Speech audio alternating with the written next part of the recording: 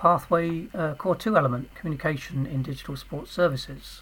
So the first part of this is 2.1, types of communication methods applied to digital sports services. So fairly common sense, these ones. I think the first one is written communication, writing letters to people, etc., or emails, and it can be formal or informal. And obviously formal is dear sir, etc., and informal is all right mate, or whatever. Not quite as informal as that, but you know what I mean.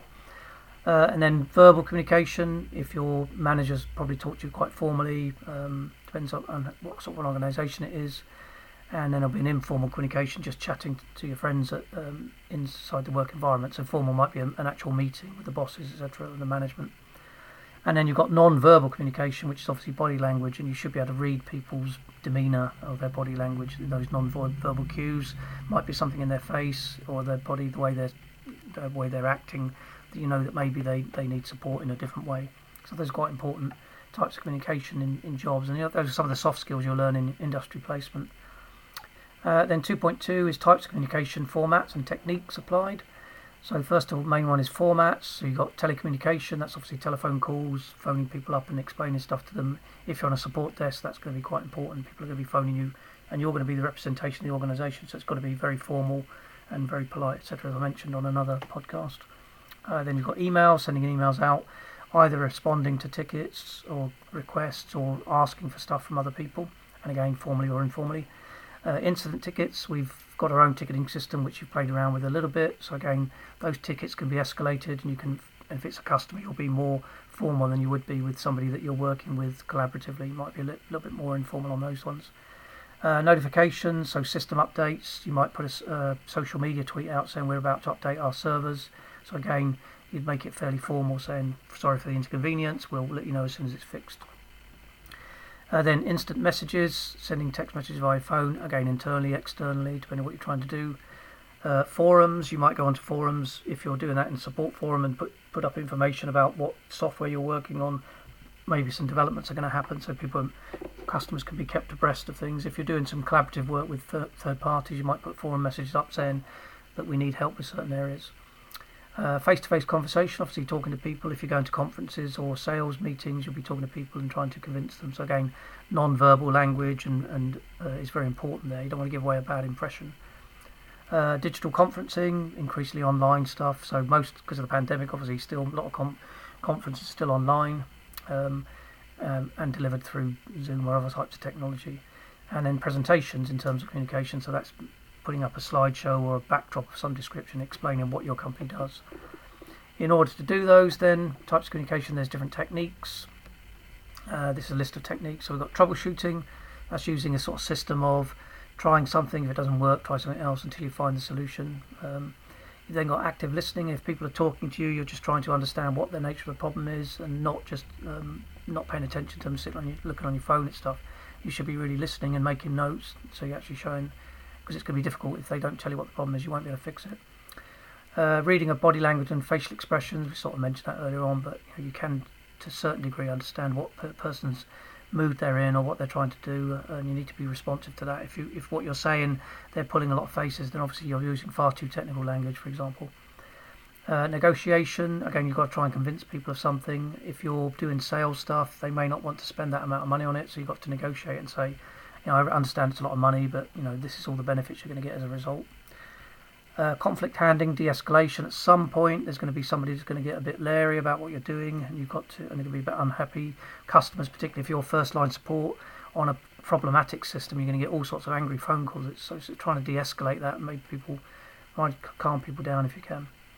And then use of clear and concise language, terminology, etc. So again, it's no point waffling and using flim-flam language. Try to be clear and concise. The easier you do that, the less time you spend on the telephone and the quicker you solve problems. Then P2.3, factors to consider when communicating to an audience in a digital sports service context. This is how you behave within that, if that's your job. So first of all, the target audience. So who you're trying to appeal to, that will tend to sort of determine what kind of language you use and how you display yourself, what your non-verbal signals are, and whether it's formal or informal. So what is the target audience, whether that's emails or presentations or whatever. All of these apply to those different types of communication. The size of the audience, again, it's no good being very interactive if you've got 1,000 people in front of you, because it just won't work. So you've got to gauge how you're doing a presentation in order to meet that audience.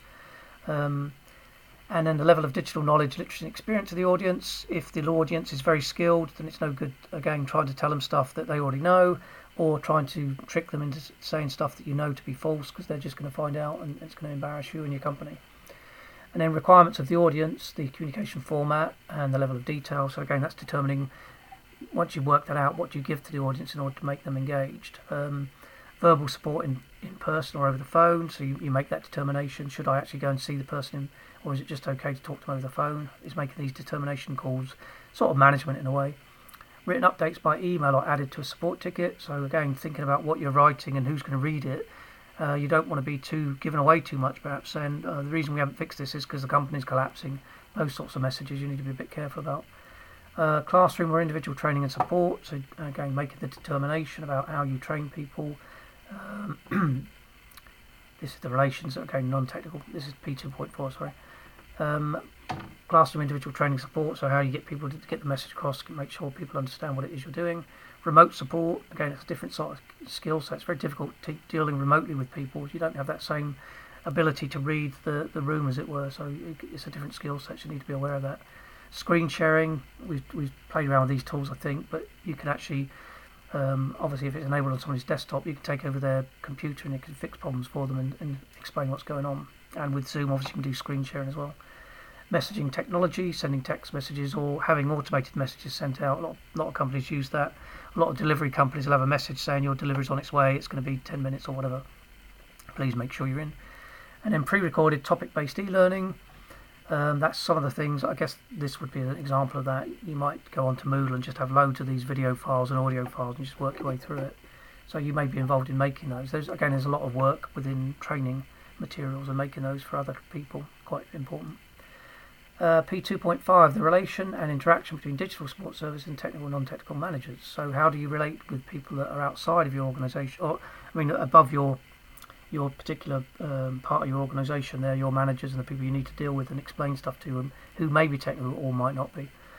So first of all, providing direction, support and route for escalation. So if you have to, again, people are very busy above you, as you are, but if you can't fix a problem, you have to go to somebody, then you need to say to them, I'm really sorry, but I have to escalate this problem to you, and here's the issues that are involved. And if it's realistic, they'll say, thanks, I'll deal with that now. Written progress reports, again, you've got to keep a good paper trail or digital trail. It's no good fixing things and not knowing how to do it, because you'll come back in 6 months and you'll be in the same boat again. So progress reports, how did I get there, what have I done, how well am I achieving my goals? And that may tie into your pay, so it's quite important. Escalation of issues through a support ticketing system. We've used our online ticket system. Have a play with that online if you want. That's tickets.strode.digital, isn't it, if you remember. Verbal updates on progress. So again, your manager might call you in once a week or once a month and say, right, give me an update. Where are we with all this stuff? So you'd have to be actually verbally try to explain to them and use non-verbal or non-technical language perhaps, or technical, to say, well, we're supposed to be at this target. We're not quite there yet, but this is how I'm going to fix it. And then finally on that one, presentation given for a project proposal. It may be that you've been tasked with the function or tasked with a job to put together a proposal for the company. So you put it together and you go in front of the management or the senior management and say, here's my proposal, this is the benefits to the advantages and all those types of things. So slightly different types of communication there again. And then finally, 2.6, the relation and interaction between digital support service and technical and non-technical, peers and colleagues. So first of all, support and knowledge sharing. If it helps the company, then you need to share as much as possible, whether that's talking to people informally or sending them emails or giving them a share of your database. It just helps to share that knowledge, and then everyone else can be like that. So if you come across a particular problem with the software, then share with everyone on the help desk, and it means that everyone can fix it rather than the company reinventing it. So that's quite good practice, I think. Information, advice and guidance. So technical training and resources, making user guides. There is a lot of money in making user guides. That's quite a good skill. It's not an easy one to do. So if you like that sort of thing, explaining things with pictures and graphics, that's a good thing to get into. You can write books. And then finally, for this particular section 2, digital conferencing and collaborative working. So again, online at the moment, there are loads of digital conferences. Some of those we can participate in next year, I hope. And then collaborative working. So we'll hopefully get together with some organisations where they'll do some joint development work with us and have to work solving problems. And of course we've got that, hopefully that IBM conference going up where we'll do some collaborative work with people from IBM. So that concludes section 2, which is the sort of communication methods within digital support.